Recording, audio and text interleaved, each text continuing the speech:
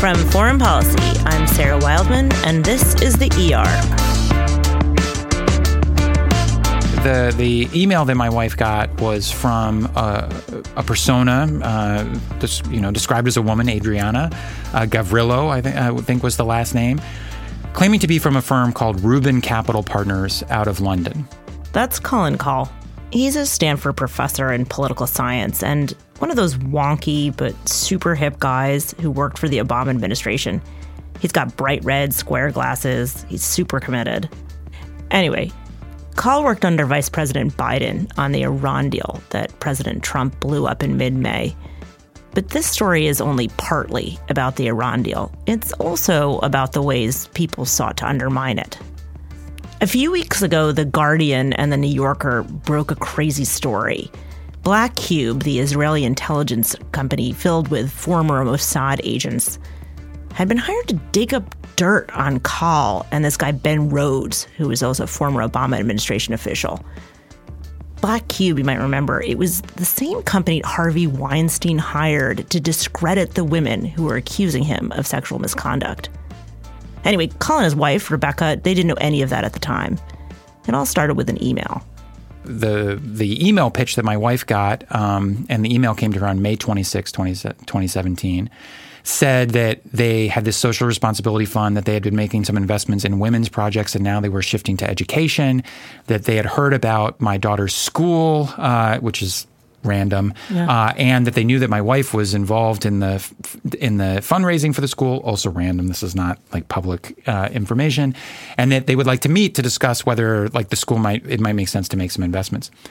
So my wife kind of forwarded that email to some people that we know who are education consultants and also some family members who work in the finance world, and everybody thought that something about this was weird. But so wait, okay, we all get weird, scammy emails. Yeah. Nigerian princes, things totally. Like this. Or, I've gotten emails from friends and acquaintances saying that they're stuck in a country, that kind of thing. And you write them separately and say, has your email been hacked? Yeah. It didn't look like that. No, it didn't. And well, partly because those scams, those kind of Nigerian prince scams, are generic, right? Mm-hmm. They're part of this. That's why they tend to go in your junk folder or your spam folder, right? Is that they get blasted out a lot. This was very specific, right? This was tailored. My wife's name is Rebecca. Dear Rebecca. And, And there weren't the typos. No typos. It had, the name of my daughter's school. It had information that my wife was on the fundraising committee. It had which is a volunteer role. Correct. Okay. A volunteer. No, your listeners need to get a volunteer role at an obscure public charter school in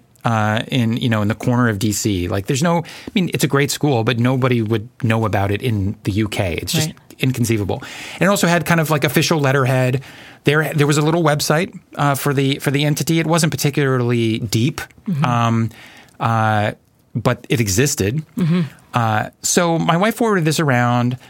The folks we knew in the education and finance world thought this sounded fishy.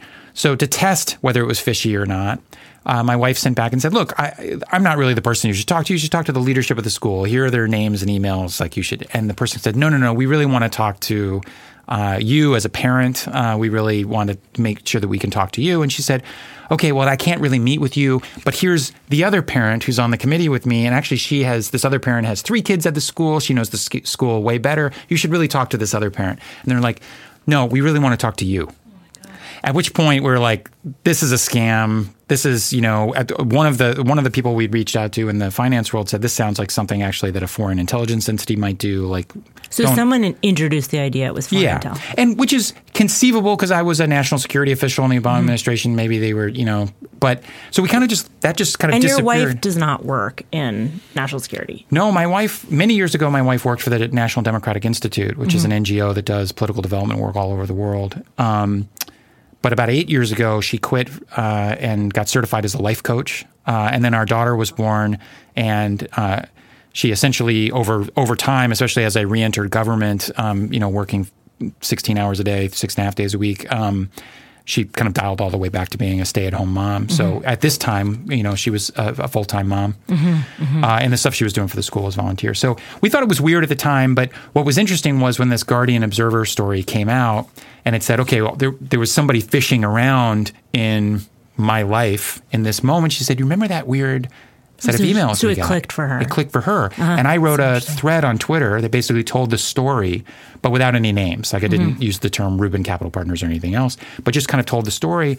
And a number of people said, this really sounds like the methodology of this firm, Black Cube, this Israeli private intel firm. And then Laura Rosen, who's a reporter for Al Monitor, a really good investigative reporter, reached out to me. We know each other pretty well. And she said, can you tell me any more? And I actually gave her a screenshot of the original. And she said, well, the Rubin Capital Partners is the exact same fake firm that Harvey Weinstein had hired to discredit Rose McGowan and these accusers in the who had accused him of sexual assault and harassment and everything else. And then Ronan Farrow, she writes about this, and simultaneously Ronan Farrow from the New Yorker reached out to me, and I told him about the Rubin Capital Partners thing, and he said, yeah, it's the same. That's Black Cube. And then actually Ronan had a copy of the opposition file that this group had done on me. Oh, wow. And he's not the only one. I've also heard from reporters from NBC and the New York Times who have copies of these files. So have you seen it? I have.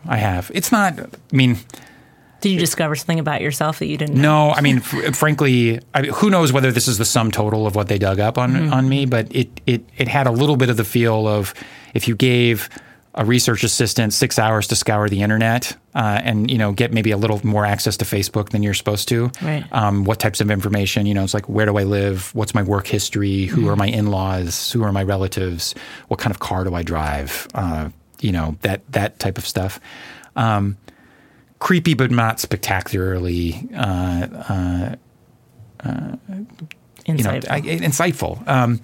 But the fact that these reporters had it, I think at this point we are 100% sure that it was this entity, Black Cube, that was hired. I think the $64,000 question is who hired them. The Observer and Guardian continue to assert that they've either seen documents or they have credible allegations that it was Trump aides or Trump associates. Others have said maybe it's a corporate client in the Gulf or somewhere else. So I think that's the next shoe to drop is to figure out who hired these guys. Because that's unclear. It is unclear. So I don't have any direct evidence other than what's been reported. And the two stories that have been reported, one is that, it was Trump aides, and the other is that it was a corporate client. Of course, these explanations aren't mutually exclusive. My guess is if there's any connection back to anybody in Trump world, there's no reason you shouldn't expect to see a contract with some Trump aide's signature on it, right? It would be one or two hops removed, some wealthy donor or some corporate entity that they know or something else. I do think, though, that to figure out who hired these folks, one has to answer two questions. One is, why did they target Ben Rhodes and I specifically as a pair? Because after all, we were senior officials, but there were other more senior officials. We were involved in the Iran deal, but hardly an exhaustive list. John Kerry and Ernie Moniz and Wendy Sherman and Susan Rice. And, there's a lot of other people who could have been targeted. So why the two of us? And then the other thing is, why the timing? Why the spring of 2017? And those two things put together of Ben and I as a pair and the timing is what makes, I think, at least the notion that it's tied back to Trump associates plausible, because there was this obsession that a number of Trump aides had with Ben and I specifically in the spring of 2017. And so maybe it's just a coincidence that they had an obsession with us. Why in the spring of 2017? Yeah, it's a great question. So I think a couple of reasons. One, Ben and I were very active in both the media and on social media in criticizing the Trump administration, probably to a degree that is abnormal of former government officials. Usually there's a little bit of a cooling off period. I think it was different this time because a lot of Obama administration officials, especially those of us who were there through the very end, saw so many disturbing things about the incoming administration during the transition that I think there was a sense of existential anxiety about the administration that's not typical. So I think people were more actively critical than is typical, and Ben and I were pretty far out there. I think that's the first thing. I think the second is that there was a set of aides close to Trump who were obsessed with the series of leaks, right? Leaked transcripts to foreign leader calls, right? Leaks about the Russia stuff to the to the Washington Press or the New York Times and others. Leaks about, what Trump might have told Lavrov in the Oval Office. Like, they were just obsessed with trying to figure out who the leakers were. And for whatever reason, they zeroed in on Ben and I as the most likely puppet masters of the deep state. And this sounds crazy, by the way. This sounds absolutely freaking crazy, except that apparently they believed it. At any point, did you worry about your family and things like that, though? I mean, when that email came in, did you make any connection at that point, A, to the Trump administration or to any other, kind of trolley kind of things? And B, did you start worrying, oh, well, at least my wife's not involved in this? So I think it was, at the time, I didn't draw any connection to the Trump administration. And once again, I still don't have any smoking gun evidence that they were involved now, even after all the reporting. So I think we found it was creepy. I think the fact that once my wife stopped engaging, this persona at least left us alone. There were probably maybe half a dozen emails back and forth between May 26th and I think the last email was June 15th of 2017. They didn't stalk us after that. I do think there was some separate outreach to me.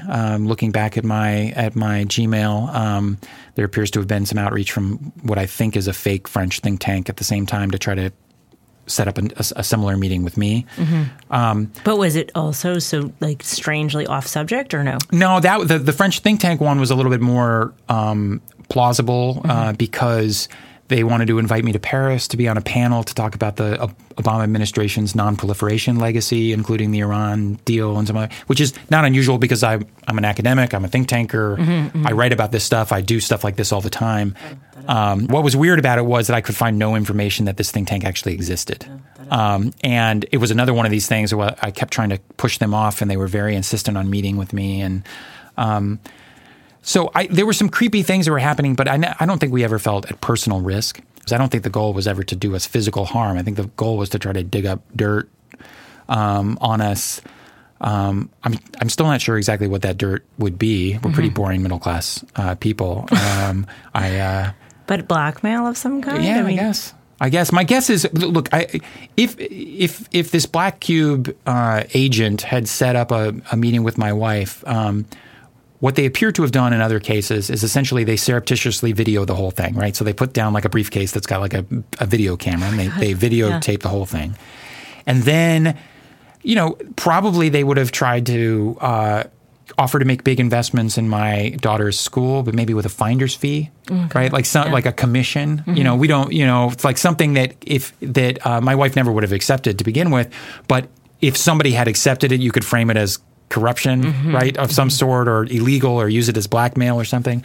Maybe they would have tried to befriend my wife and try to solicit, I don't know, salacious information about me or stuff get access to our financial situation or whatever. I don't know.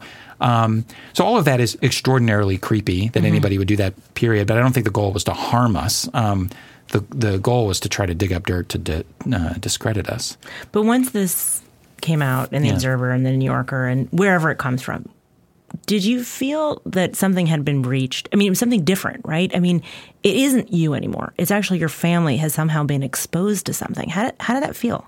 Yeah. So I think there are actually 2 or 3 normative breaches that happen here. I said, the first I would, when you're a government official, especially when you work in the national security space, you assume you're the target of foreign intelligence entities, right? You assume that they're going to try to hack your email. They're going to try to listen into your phone conversations. They're going to surveil you on foreign trips.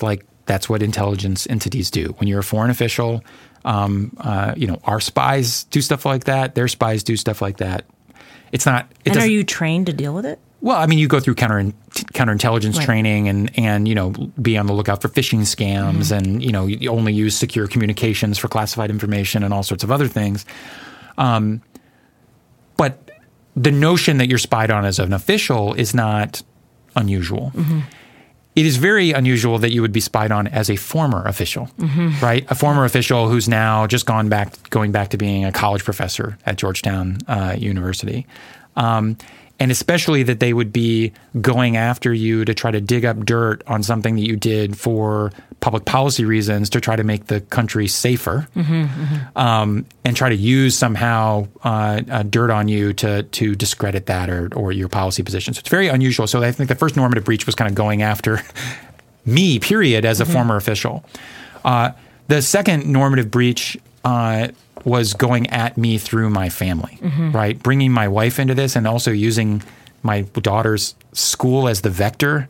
That's just gross. It's so sleazy and creepy, and it's just awful. And maybe that happens in the corporate world all the time, where folks get hired to dig up blackmail to use in litigation or in negotiations. It doesn't happen in my world. It's not okay, period. And going after my family is just awful. And the third normative breach is if this has any connection to the U.S. government, then we are talking about the U.S. government hiring a foreign intelligence firm to not only spy on, but to dig up dirt on political opponents and to go after their families. Right. That takes you into like the authoritarian realm of creepiness. The other things are bad enough. That third one, which we don't yet have, I think, conclusive evidence for, takes you into an entirely different level of terrible. You know, there's something about the Iran deal, though, that was so personal to the president, right? And it was personal to everyone working on it. Yeah. And one of the things I've been wondering about, and I've talked to a handful of people who had worked on the deal, extensively, that it actually took a toll on the families to work on it. Yep. Because it was so many hours over so much time. Did you watch him speak? I did. Yeah. I was at the gym at Stanford University where I'm teaching now. While that speech was on, I watched it on my iPad while I was on the elliptical or something, trying not to fall off while watching him. Look, I mean, the biggest consequences for this are the consequences for the world, and we should talk about that. But I do think that the people who were involved in this felt it deeply at a personal level. And I should start by saying that. Well, people like myself and Ben and others at the White House worked a lot on this. The real people who put this together, of course, were our diplomats, our intelligence folks, and others who literally spent months away from their families, camped out in hotels in Vienna, working out the details of this and grinding away at this. This was not a one-off, reality show summit with a foreign leader. This was many years of deliberations, negotiations, technical discussions. And so, I mean, the person hours that went into this and the sacrifices of people away from their families and everything else. And everybody was doing it for the right reasons. That is, they were doing it to try to make the United States safer and to make the world better. Now, by the way, it is totally free. I mean, it's totally fine to criticize us on policy grounds, right? Maybe the deal was a bad deal. I don't agree with that, but we can be criticized it. Maybe we didn't negotiate in the right way. I think we did, but that's fair game. But no one should impugn the motives of the people involved in this. Everybody who was involved in this was a professional and a patriot trying to do the right thing for their country. And so, yes, when this thing, when Trump just tears it up, it was demoralizing because I know how many person hours went into this, how much sacrifice went into this, how hard people worked to craft something good, and it was tossed away essentially on the whim of a president who doesn't understand the deal. You've written for Foreign Policy on the fact that there really is no military option. There was no military option from the Israelis and no military option from us. So when I say there's no military option, it depends on what the goal is. Do we have the military capabilities to set back Iran's nuclear program? Undoubtedly. We can blow up the Natanz enrichment facility. We could blow up the reactor at Arak. We could do big damage to the Fordo enrichment facility in this, buried 300 feet under this mountain near the holy city of Qom in Iran. We could go after the Esfahan conversion facility. We could do a lot of damage, and we could do more damage than the Israelis could. But our assessment, I think, was that the Israelis could, if the Israelis used essentially their entire Air Force to go after Iran's nuclear program, they could maybe set the program back by a year or two. We could probably do it about twice as much damage. So you can have an effect of setting the program back, let's say 2 to 4 years. but then you'll just have to mow the lawn. Right? Because they will rebuild their program. And in fact, they'll be more motivated to rebuild their program because it'll now be the only way to deter the United States from doing this again. And so the Iran nuclear, so a military option buys you a few years. The Iran nuclear deal bought you at least 15 years. That's what I was going to ask. And so there's just no question. One buys you a couple years. The other buys you minimum 15 years. One motivates them to drive towards a nuclear weapons capability. That's the military option. The other actually creates an incentive structure that maybe disincentivizes them to go for nuclear weapons over the long term. And by the way, one produces another big war in the Middle East, and the other doesn't. I'm curious, when you watched Benjamin Netanyahu do his PowerPoint, what were you thinking? Were you thinking this is the end? Was it new material? So I think the answer to that is yes. Whether it's new, the answer is yes and no. Okay. So the first thing I thought is this is a TED Talk with an audience of one. All right. That having seen the European officials come through, Macron, Merkel, making the last ditch case for sticking with the Iran deal, this was Netanyahu standing up to give like the closing argument in court, right? But there's only one juror, and that's Trump. So it's clear it was transparent what it was for. Even the kind of splashy, PowerPoint slides like Iran lied big time, right? Like just even the framing of the presentation is very Trumpian. Netanyahu was litigating the past in order to shape a particular future that he wanted Donald Trump to pursue, and he won. He got his way. But no, there was nothing earth-shattering about his presentation, which is I think why it was largely met, frankly, with a degree of ridicule in the Washington establishment and in Israel. But did your heart sink when you saw it, or did you think it's honestly, same show as it was in 2015? It didn't. Well, on the Iran deal, he was never in favor of cutting a deal with Iran. For Netanyahu, who I've been in probably a dozen meetings with him and other U.S. senior officials over the last decade. It's always been about regime change in Iran for him. No deal with this regime could be acceptable. He obviously went around the Obama White House to schedule a joint address to Congress, you'll remember, in the spring of 2015 to blast against the deal and to establish a set of standards for a good deal that nobody believed could be achieved, except maybe now Donald Trump believes it. So actually there was nothing surprising about what Netanyahu did. And by the time he actually gave that speech, I think myself and a number of other close observers of this were pretty convinced Trump was going to do what he did anyway. But the moment he gave the speech and then Trump said, see, that proves what I feel about the deal 100%, I think it was the rest of it was, history. Do you feel personally anxious, though, now after this experience with Black Cube? Well, I think this particular operation appears to have stopped in the summer of last year. Yeah. I'm hopeful that by bringing attention to it, not only can we find out what happened and hopefully hold some of the people who did this to account, but that maybe the sunlight's a little bit of a deterrent. I don't know. I mean, at the end of the day, I'm not an important enough person to if we could just bump off Colin Kahl, we actually would change so many things. So, and I'm not particularly anxious in the sense that, we are pretty boring middle class people. I don't think we have a lot of skeletons in our closet. I don't mean that. I mean about what it means for governing or governance, what it means for how we go about changing policy. Because you talked about breaches. It's one thing to criticize a policy. It's another thing to try to unravel the personal lives of the people who worked on that policy. Yeah, that's actually a very insightful point. I think that if this became more commonplace, that it became a regular thing, a regular rhythm, that people who went into government, the second they left government, foreign entities, foreign companies, and or incoming administrations started to generate, files of blackmail material, compromat, essentially, against foreign officials, then the obvious effect of that is people aren't going to serve, right? Because they are not going to want to put themselves and their families through that. So I do worry very much about that.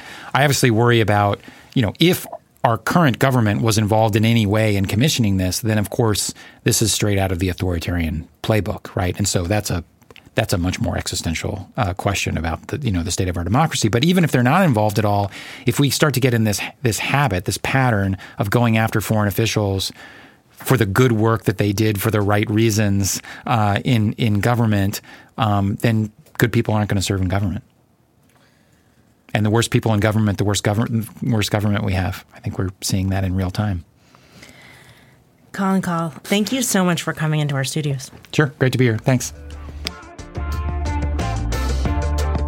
You've been listening to Foreign Policy's The ER podcast. I'm Sarah Wildman, and I've been your host. The podcast is produced by Shelby Bosted. For more information about foreign policy and to subscribe to The ER, please visit foreignpolicy.com, iTunes, Stitcher, or wherever you get your podcasts. Thank you.